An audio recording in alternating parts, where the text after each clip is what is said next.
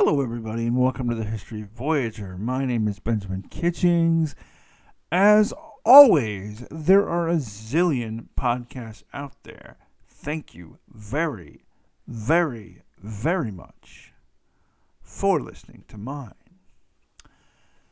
Episode 203 of the History Voyager is with a friend of mine. This man became disabled via an accident, and he will get into that in this episode. And then he will talk about his COVID experience. So, here's what I wanted to say. I talked with him at first in this episode in fairly halting language because I didn't quite know how to talk about some of this stuff without talking about the fact that we actually know each other. So I'm going to say it here. I know this person. I know him personally. He's a friend of mine. So if you have any questions about why I had him on the show, the main reason was I thought, somebody becoming disabled is something people need to hear about. And, I thought it was interesting enough to record. And I've wanted to talk to Josh on the show for as long as I've been talking to people on my shows. And he finally cleared off some time out of his calendar. And we actually had a pretty good episode. Anyway, so that's what I wanted to say. Also, this episode is kind of not safe for work as far as some of the realities of being disabled, as far as, we talk about UTIs and things like that. So if you really don't want to hear about a UTI, maybe you need to give this one a skip or whatever, but I don't think you need to give this one a skip. I think you should hear it. Anyway, thanks a lot, folks, and like I always say, I'm having a good day, and I hope you are too, and we'll talk to you later. Bye now.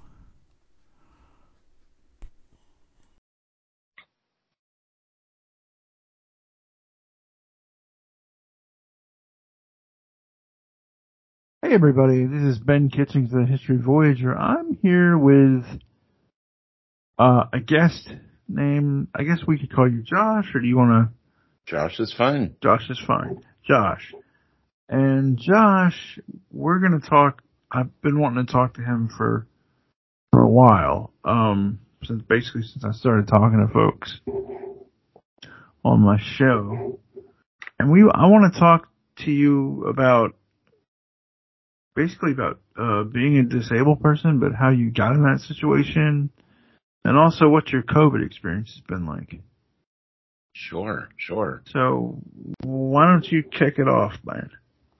All right. So, let's see. In a nutshell, the way I became disabled is, well, I'll just explain it. I was riding a dirt bike. I was visiting my uncle in Pennsylvania, and I was riding his dirt bike. Just my cousin and I were riding around in the forest and along these trails and whatnot, and there was a bridge that we happened upon that was made up of railroad. It was an old railroad train trestle, and it was not in the best shape, but my cousin drove over it, and I proceeded to drive over it, and I basically just, I either wasn't going fast enough or I lost my, footing at some point. But essentially we think that the front tire, sort of fell into a rut because a couple of the railroad ties had fallen over. So instead of it being sort of like a smooth surface to ride over. It was the opposite of that. And so if you were going fast, you probably would be fine to traverse the whole thing. But I was trying to be careful, and essentially my bike front tire seems to have potentially gotten stuck and launched me over the side, off the side of the bridge. And I essentially fell. I think we measured it out to be somewhere in the ballpark of like 45 feet. And I did have a helmet on at the time, but ultimately landed on some kind of rock that was covered by a plank of wood. And it was, basically I broke my back at level T3. T3. And then they fused my back from T2 through T5, I think it is. But yeah, I fell off the side of a bridge, and the bike ended up landing on top of my leg as well. My cousin kind of turned around right as I was falling off, and he was able to come down and grab the bike off of me. And then he spent I think we were probably about 30 minutes from home. So he raced home, got some folks, and raced back. And they eventually got I don't think they could get an ambulance all the way out there, but they went as far as they could, and then used my uncle's truck and four-wheeler to get me back, to get me into the hospital and all that good stuff. Okay. So that's it in a nutshell, I guess. All right. So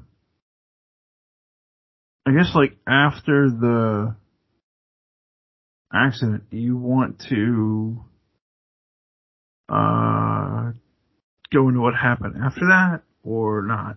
Sure. Yeah. No, I mean, and remember, this isn't just you and me. This is the internet. Absolutely. So, no, I mean, so I guess I'm not sure of the exact context per se of what we're driving home here, but I would just say my experience was, first off, that I don't really remember the accident itself. I remember riding up to the bridge potentially, but I don't have any actual memory of what caused the accident other than just, thinking through it from a physics perspective and realizing that, had I been going over the bridge at, 30 miles an hour, I probably would be, on the other side before I could blink an eye. But you mean on the other side of existence or on the other side of the bridge? Like, no, other side of the bridge. Yeah, sorry. Oh, okay. All right. But yeah, I would have sped across the bridge, no problem. Any kind of, inertia is your friend. But yeah, so my experience from then was, really just, I was told that they, raced me to the hospital, the local hospital. It was kind of a rural town, so they pretty quickly threw me in a helicopter and flew me to Thomas Jefferson Hospital, which was in Philadelphia, which was probably maybe a 2-hour drive. I can't remember exactly. But obviously by flight it was a lot quicker.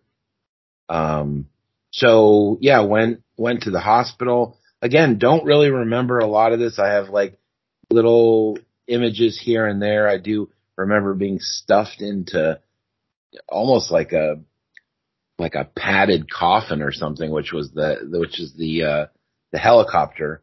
They basically put you in a real small space. And, I remember I was injured on the 28th, and I don't think they did the surgery until the 28th of December. Yeah, okay. December 2001. December 2001. Okay. the 28th I was injured, and then 2 days later, I think, is when they actually did the fusion, of my back and everything. But it was really touch and go. I mean, they probably had me on a lot of medicine to keep me comfortable and all that good stuff. Okay. But no, I would say just like sort of to, make a long story short, if you will.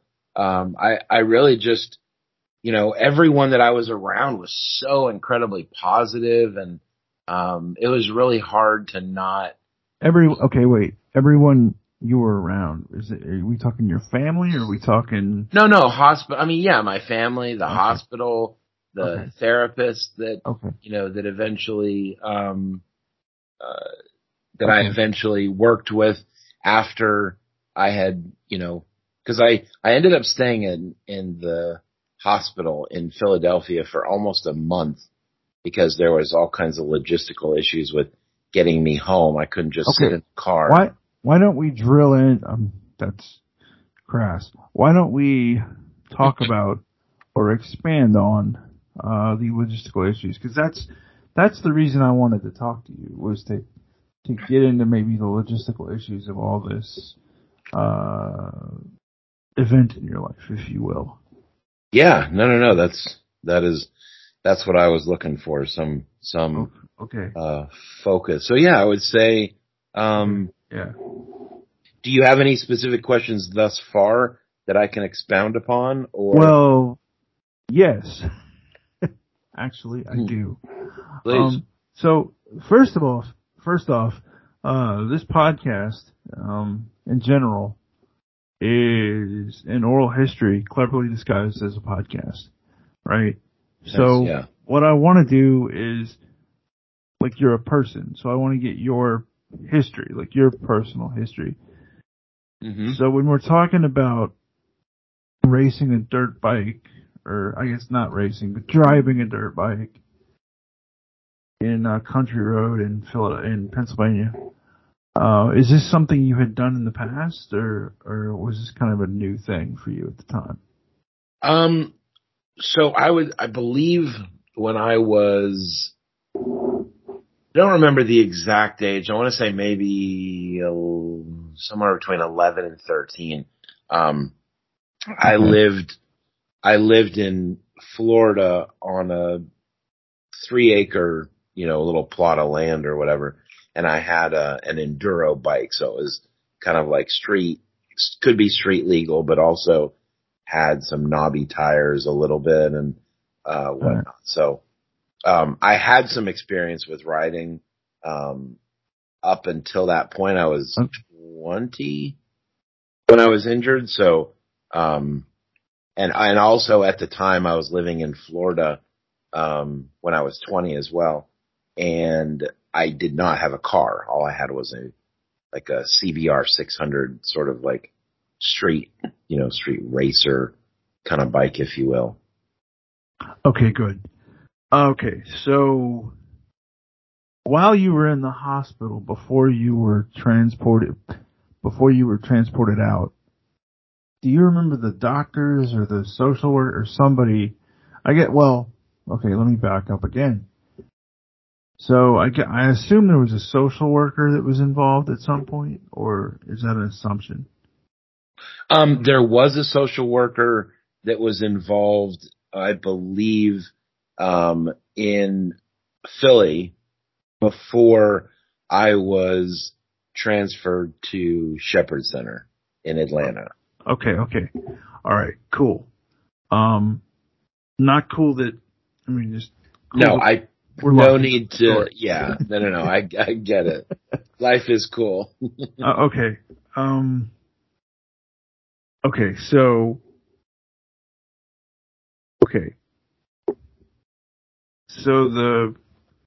was there a point where the doctors might have suggested you need a social worker, or how did that happen? Or are you even aware of that? No, totally unaware. I mean, basically I'm at Thomas Jefferson Hospital, and I need to get to Atlanta because that's the closest hospital to where my To mom Florida, lives. right? To Florida. Well, not to Florida, because my mom lived in Georgia at the time, and it was basically that I was going to be moving back in with her until I was able to get back on my feet, so to per speak. se. So to speak. Exactly. Yes. Okay. Yes, sir. Okay. So essentially, my point, I guess, is the case manager, the whatever, the social worker, whatever it was, they get assigned to each person in the hospital. In my experience, even when you go inpatient because you have a broken, well, nobody's going to get a broken leg and go into inpatient, but essentially, anytime you go inpatient to most hospitals, you get assigned a case manager, and it's their responsibility to help and sort out things of a logistical nature. Sort out what you need, so to speak. Yeah, whether I'm going home and I need, Right. a shower chair, or I'm going home and I Right. need transportation or whatever, that's their responsibility or Okay. forte. Which brings me to I suppose we ought to say right off the top. Here we are, 13 minutes in. Josh and I actually know each other, so I just want to tell the internet, like, if we sound familiar or whatever, or in this case we don't sound familiar, it's because we know each other, and I'm just recording this for posterity's sake, I guess, which is going to be on the internet. So, now, years ago, I think you might have told me how you ended up traveling from Philadelphia to Atlanta. And I seem to remember there was some problems there, but maybe I'm wrong. Yeah, no. It was, at the time, I wasn't really focused on those types of logistics in terms of, concerning myself with them. I was, obviously my mind was elsewhere. Yeah. But it was something What was your mind on? Well, I think we should say that.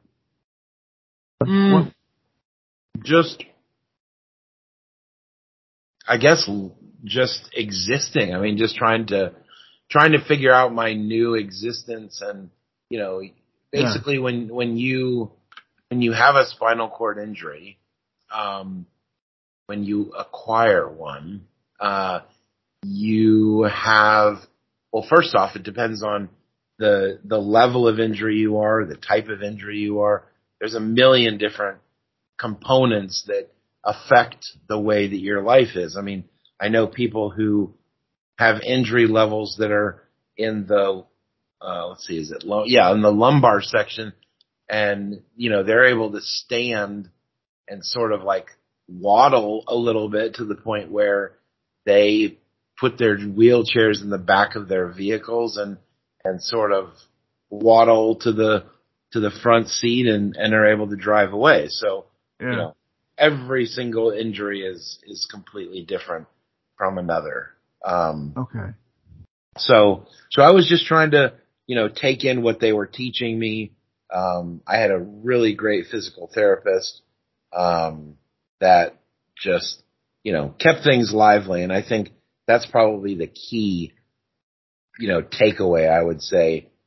Obviously if you're the type of person that is going to be in a situation like this and you're going to, be insanely depressed and all of that stuff, then that's just how you're going to be. But I am typically just, I'm a happy-go-lucky guy. Even if, I'm sad inside, I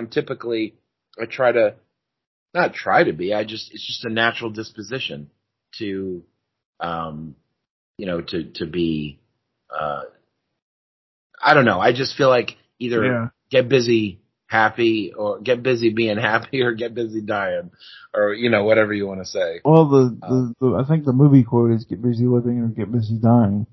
Oh, yeah, exactly. That's the movie quote. Yeah.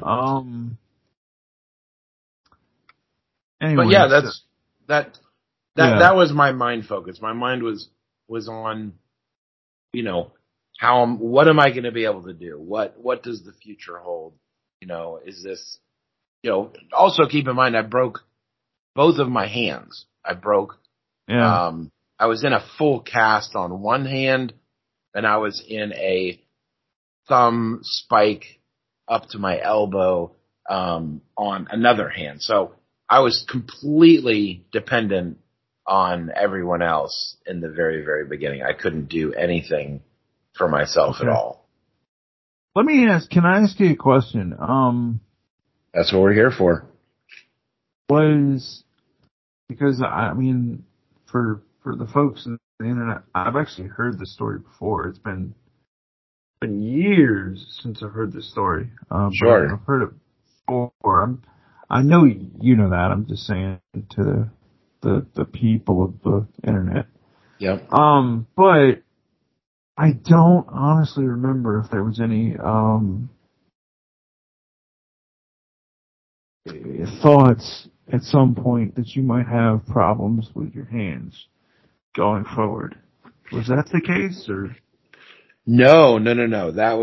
That's definitely, I mean, at the initial outset of it, I would have taken whatever I had and dealt with it or whatever. But no, it was never in my mind that my hands would be of any, detriment or, whatever. There wouldn't be any negative impact to those. Okay, so your hands, okay. So when you were transported to Shepherd from Philadelphia, how did that happen in an ambulance, or how did that happen? No, so basically the social worker had to work through a couple of things. I think there was an issue with my insurance. Paying for it, there was, it was Blue Cross and Blue Shield. Paying for Shepherd, we should say. No. Paying for the flight to Atlanta. Okay. And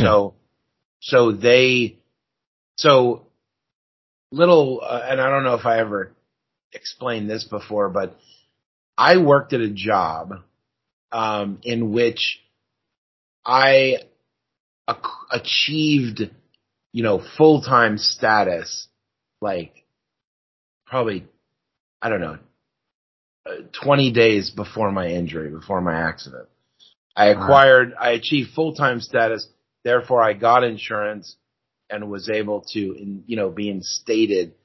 Literally my insurance, started 8 days before my accident. I don't even think I paid my first, $50 premium or what it was. So I'm certain that the insurance company was fighting this insurmountable, bill that they were about to have to pay after this person literally just signed up for services. And so I know that there was a lot of back and forth with that. So that was the issue. That was the logistical problem that took place, when I was, trying to get to Atlanta. And there also was an issue with my insurance paying for Shepherd Center, because Shepherd, was kind of expensive and, all that other stuff. But ultimately, at the end of the day, I believe Medicaid, assisted with the payment of all of that. So yeah, I think for my international audience, we should sort of say most Americans who have insurance through either through a job, or I think these days through the Affordable Care Act. But this was obviously pre-Affordable Care Act. Well, not obviously, but it was. It was pre-Affordable. I'm just saying that for the folks in, like I always tell people, nobody's more amazed than me than anybody other than my two best friends, little sister and parents listen to this, but that is the case. Hi folks, how you doing? Okay. So we get in this country, we get insurance through our jobs, and also through the Affordable Care Act these days. But this is pre-Affordable Care Act. But Medicaid is something for low-income people, and also, I guess, it for old folks. And I'm forgetting all the stuff. Medicaid itself Yeah. is primarily income based. So at Okay. the time I didn't have a job and everything else, so I was going to be eligible for that.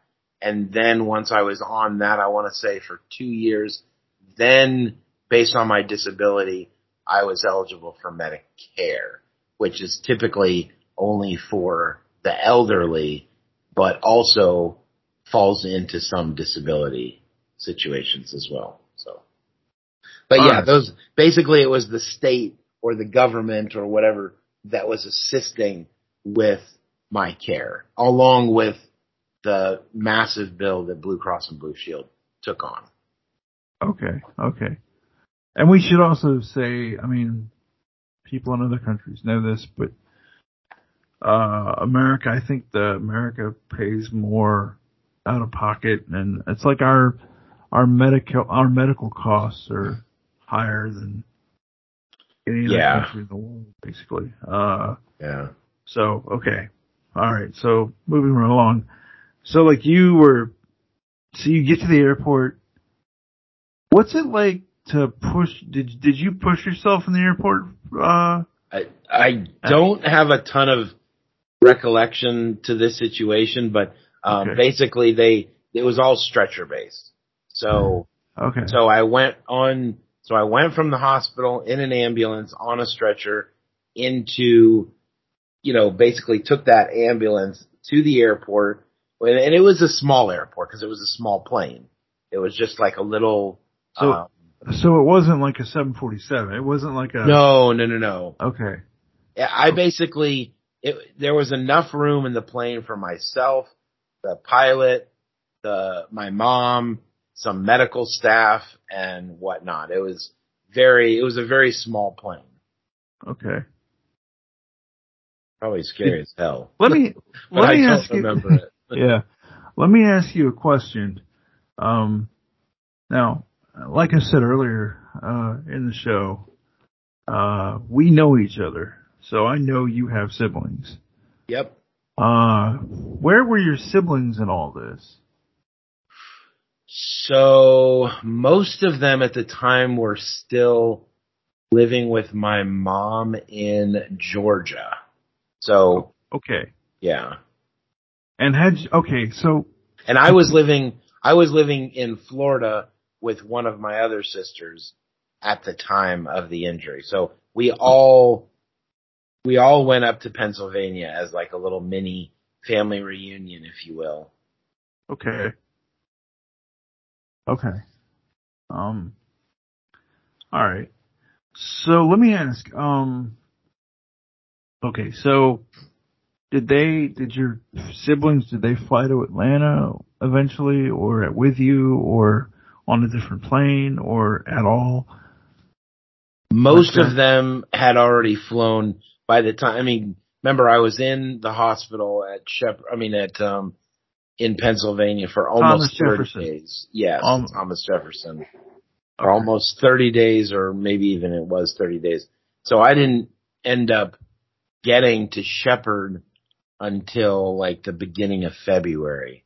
So February 1st or something like that. Wow. And by then, my whole family had taken their, the flights that they had back to, their respective areas, which again, most of them were in Georgia at the time. And that's why I went to Shepherd in Atlanta, was because that was the closest spinal cord injury hospital.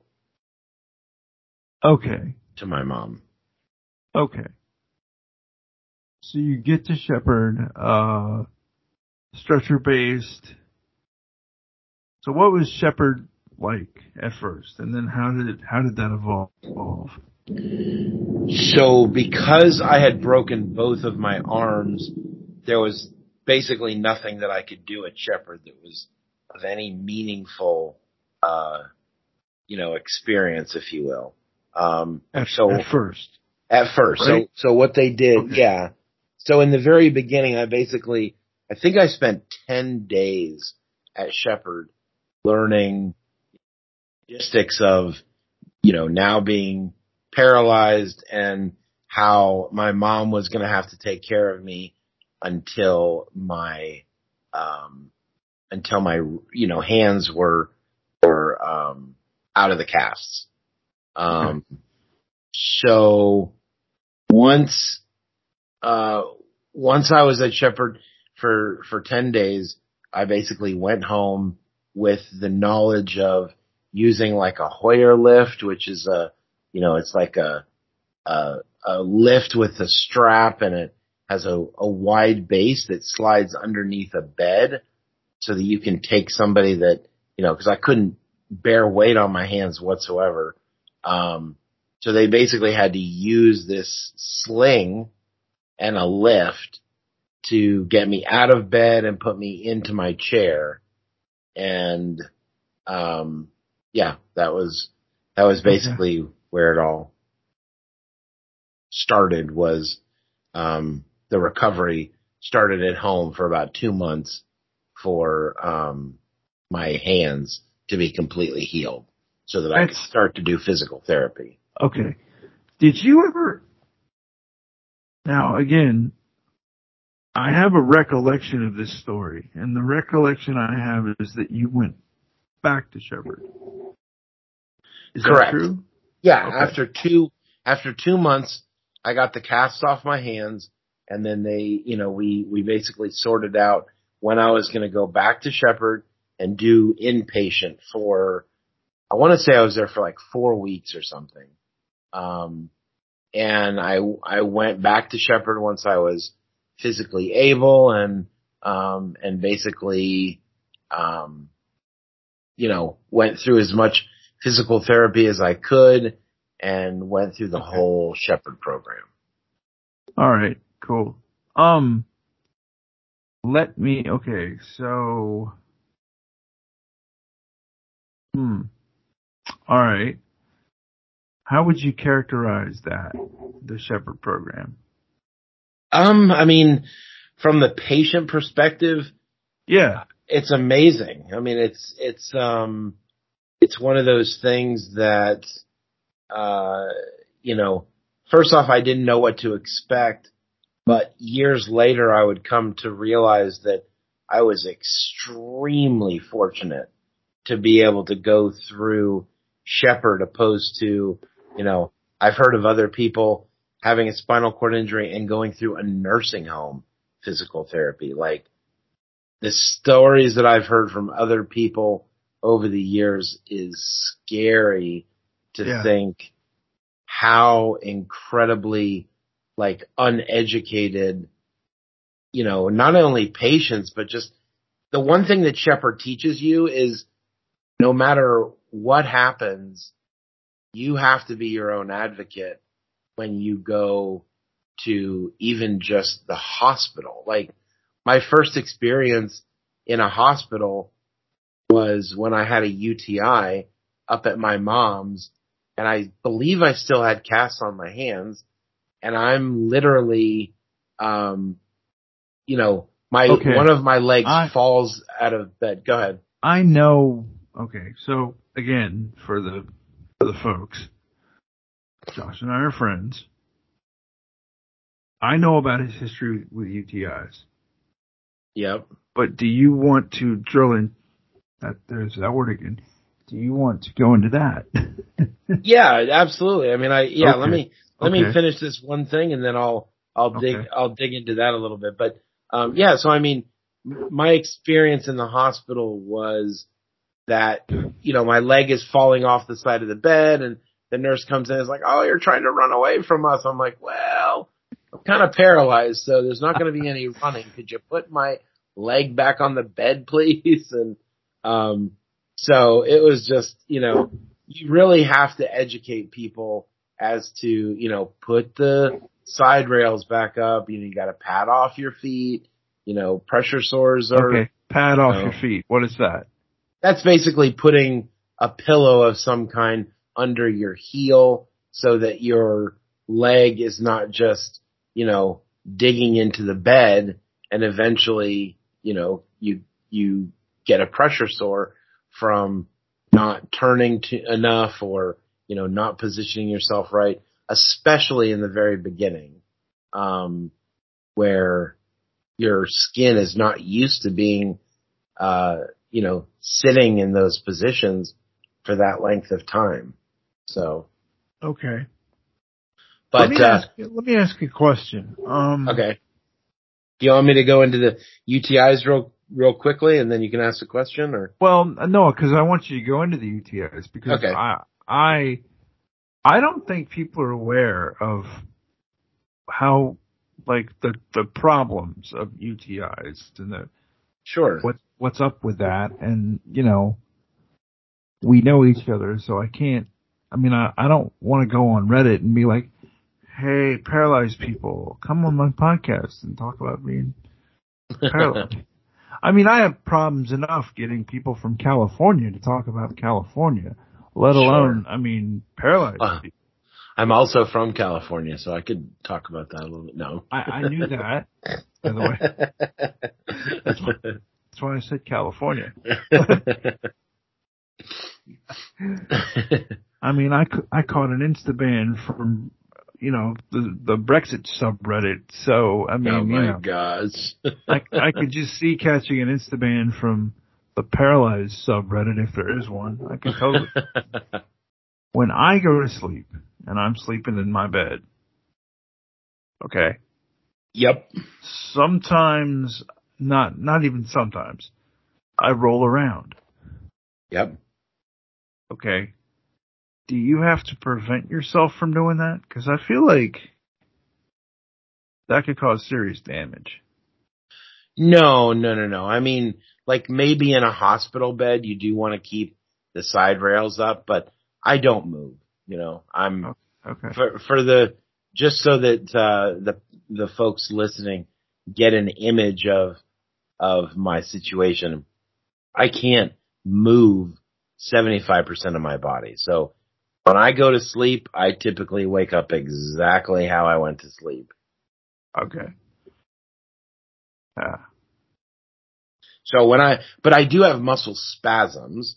So yeah, I wanted to talk about that too because I've seen your muscle spasms and even when I saw them, they weren't insignificant at all.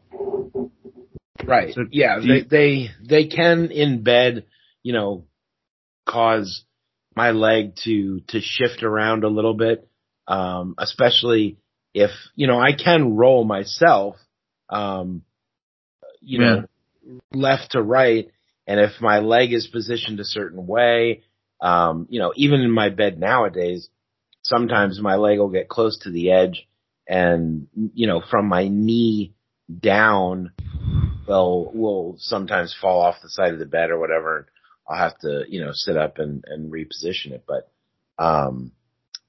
But yeah, that's for the most part. I don't typically move around at night, but I do usually use, pillows or whatnot to, like, say, put a pillow in between my knees because those are two bony parts of my body that need padding if I'm going to be laying in a situation for, 6+ hours. Well, I get it. I mean, I'll also say just quickly that if at the very beginning of your injury, you really need to move around like every 2 hours or even more. But now how do you mean move around? Like you don't want to stay in the same position. Like so imagine you're in a bed and you're laying in a bed. You have,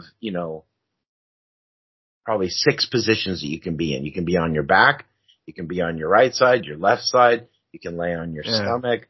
And then there's a few positions in between.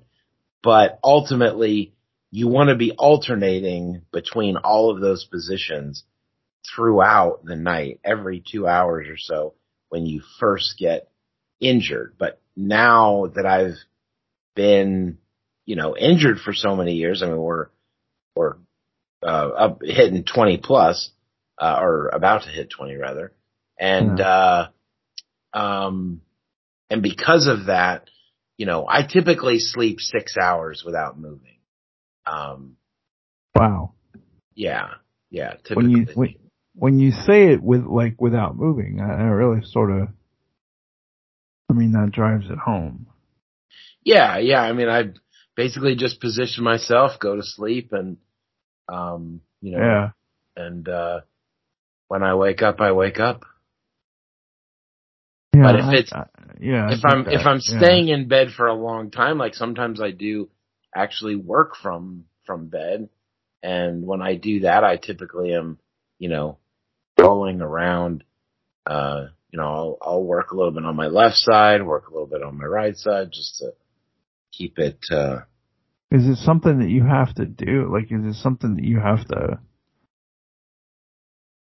do? Basically? I mean, I don't need to set a timer or anything like that, or set reminders or anything. It's really just kind of however I feel. Okay. I would say when I'm in bed, it's pretty, I could probably stay in bed for multiple days without needing to think about moving. I just do it. Yeah. Okay. Wow.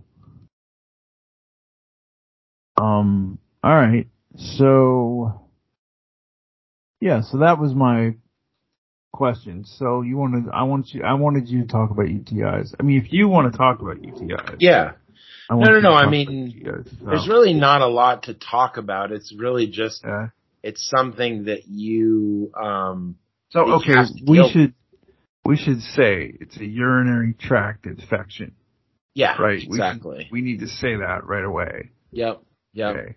And I also just want to remind you, in case I haven't yet, this is rated not safe for work, this podcast, so don't worry about it.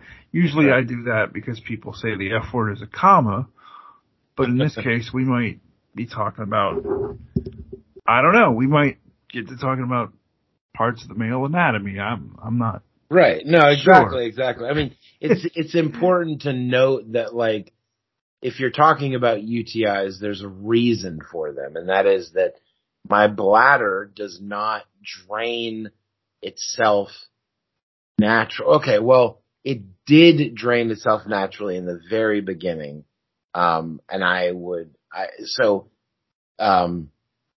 Okay, so in order for me to drain my bladder when I was very first injured, after I went through therapy and physical therapy and all that occupational stuff, is I wore what's called a condom catheter.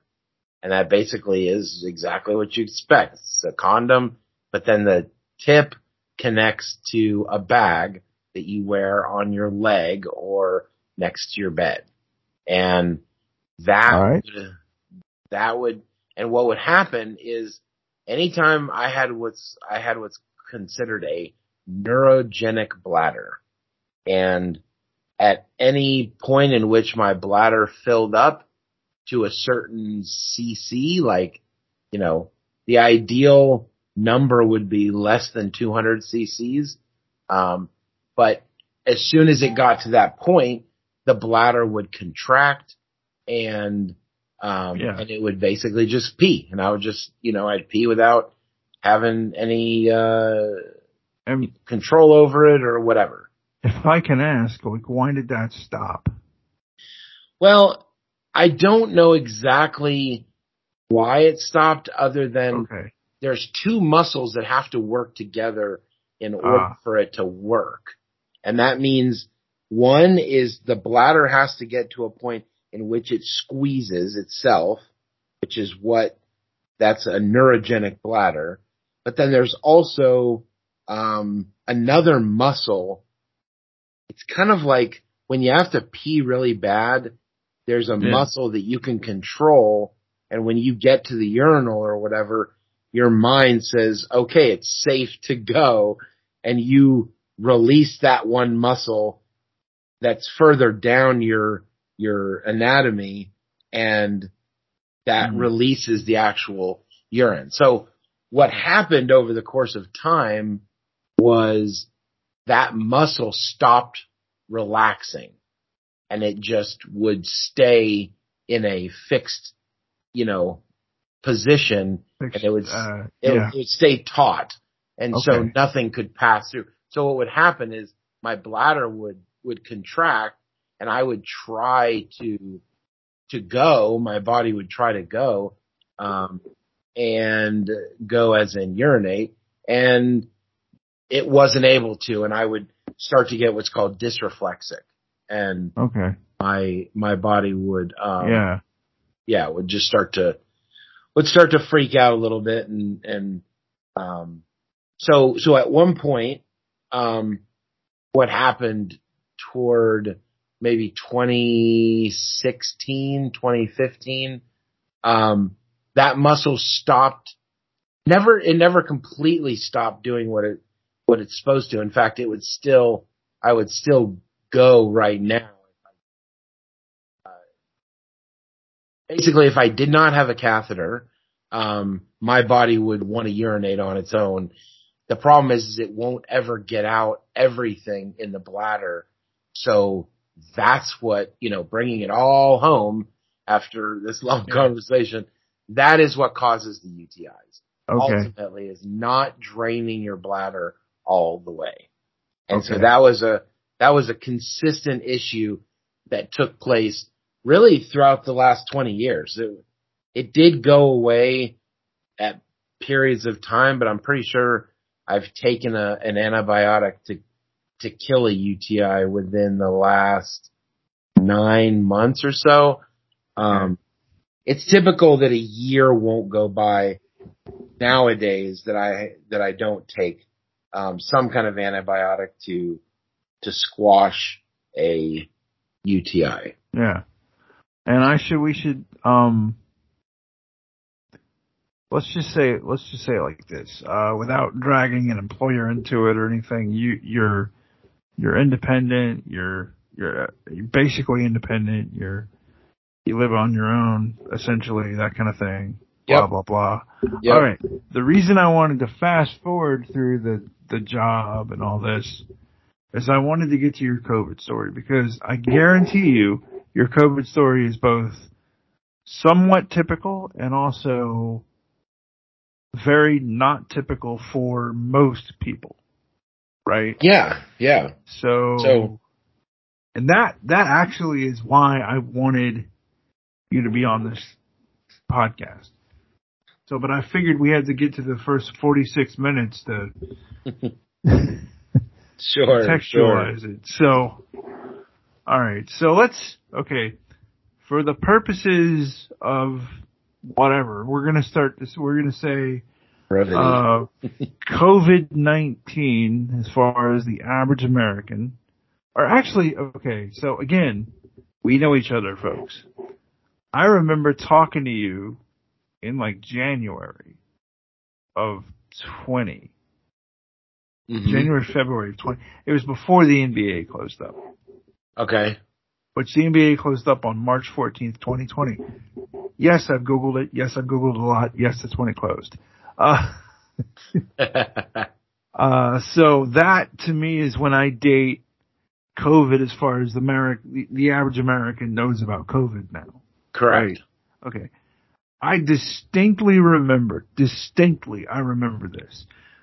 We were talking to each other on the phone either in December of 19, January of 20, or February of 20.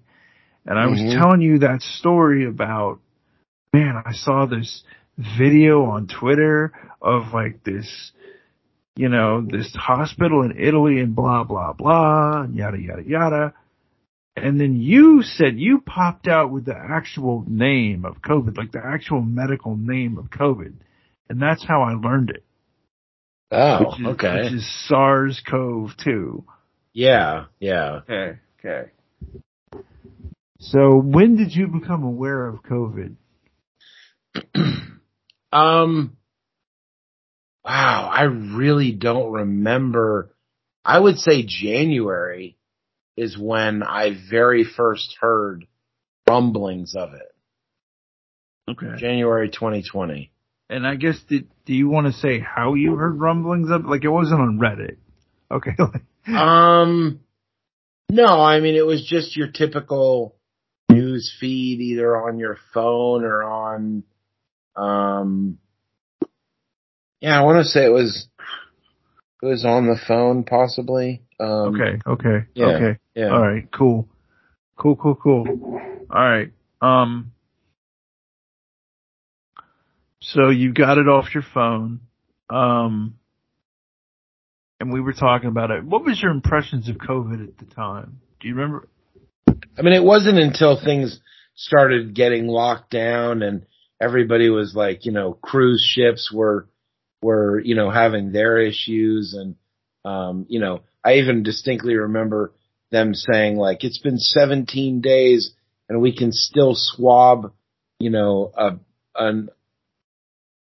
a surface of the cruise ship and find COVID. So, it was like everybody was washing their groceries and, there was, leave all the non-perishables out in the garage for a few days to let COVID die if it's on your, boxes or whatever. And, so I mean, that leading up to that, it was really just kind of like, I joked with people that I was preparing for the pandemic since 2015 because something else happened in my life in which I lost what's called a baclofen pump, which allowed me to live spasm free. And, just to keep that a short story, I basically stopped driving.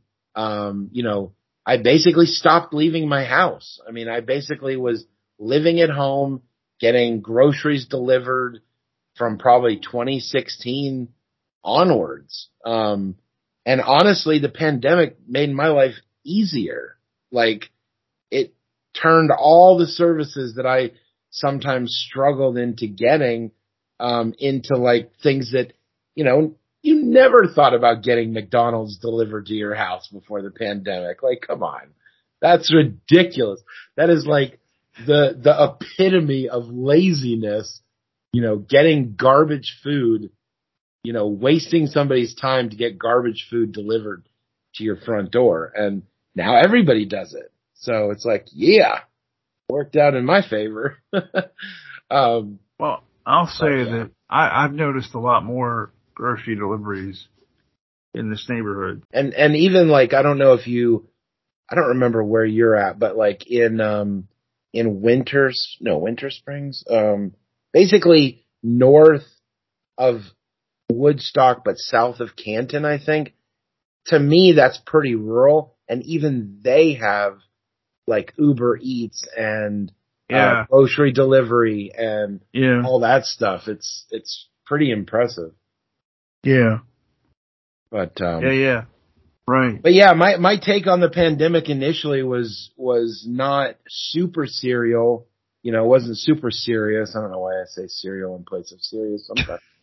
But, I love screwing with words. But anyways, it wasn't super serious in the very beginning. It wasn't until like probably the middle of 2020, toward the end, toward the third, fourth quarter of 2020 that I,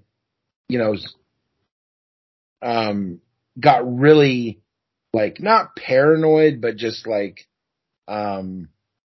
was very isolated. Like I would say in the last. I tell you, there's a thing that I've thought about, and I don't know when I had this thought, like when I first had this thought, right? Mm-hmm. But the thought I have now is twofold. One, COVID's not going to go away. Actually, threefold. One, COVID's not going to go away. Two, there's almost 1 million people who died from it. But also, there's a lot more people that got injured from it than that died from it. Like, there's a lot more long COVID than there is death. Yeah. Yeah. And to me, like, those three facts together mean that our world is, changed. 100%. Yeah. And also, like, the thing is, like, COVID is, I mean, I don't, maybe my memory is better than yours, maybe, whatever. Maybe it absolutely is. No, it absolutely is. Yeah. I'm going to go on the record and say your memory is better than mine. Well, the thing I remember we talked about was, we were talking about how new COVID was, because you had met somebody somehow, and like they were telling you how new this whole family of diseases was. And it just strikes me that, this could turn, like COVID could turn somehow or whatever. But I don't know. Turn in what way? Nobody knows if this is as bad as it's going to get. Oh, yeah. I don't know where it's going from here, but it definitely seems like the populace doesn't care anymore to some degree. And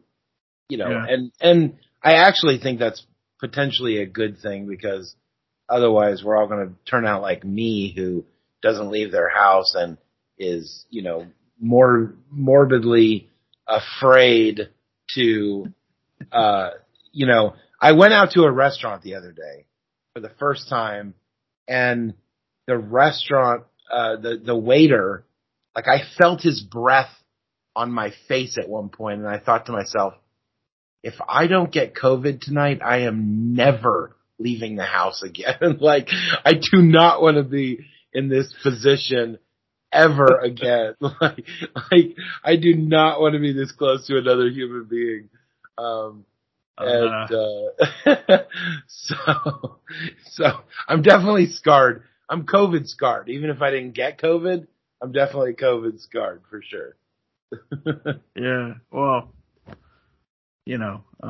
maybe wear an N95 mask. You can get those on Amazon these days. Yeah, we can't eat. I mean, true. Here's the reality. And I've come to realize that I can either die in my home and not ever go anywhere, or simply just adjust the way that I do things. Almost all the restaurants right down the street from my house have outdoor dining, so I just choose to do outdoor dining if it's possible. And the evening that I had with this waiter just won't happen again, because we did it on a Friday night. It was like 8:00.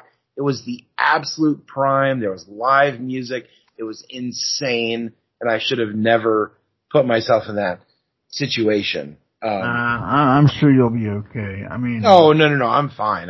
But even I went out last night and had dinner. I just did it at 5:00 when nobody else was, so it was a very, like, as I was leaving, the restaurant was starting to fill up, and it felt perfect. So I was like, are you vaccinated or? I'm not vaccinated.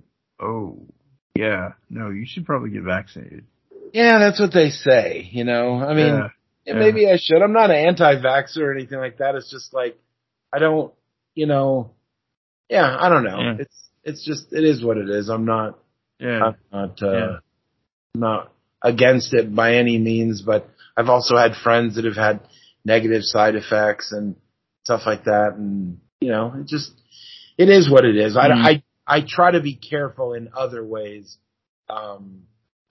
And just, Yeah.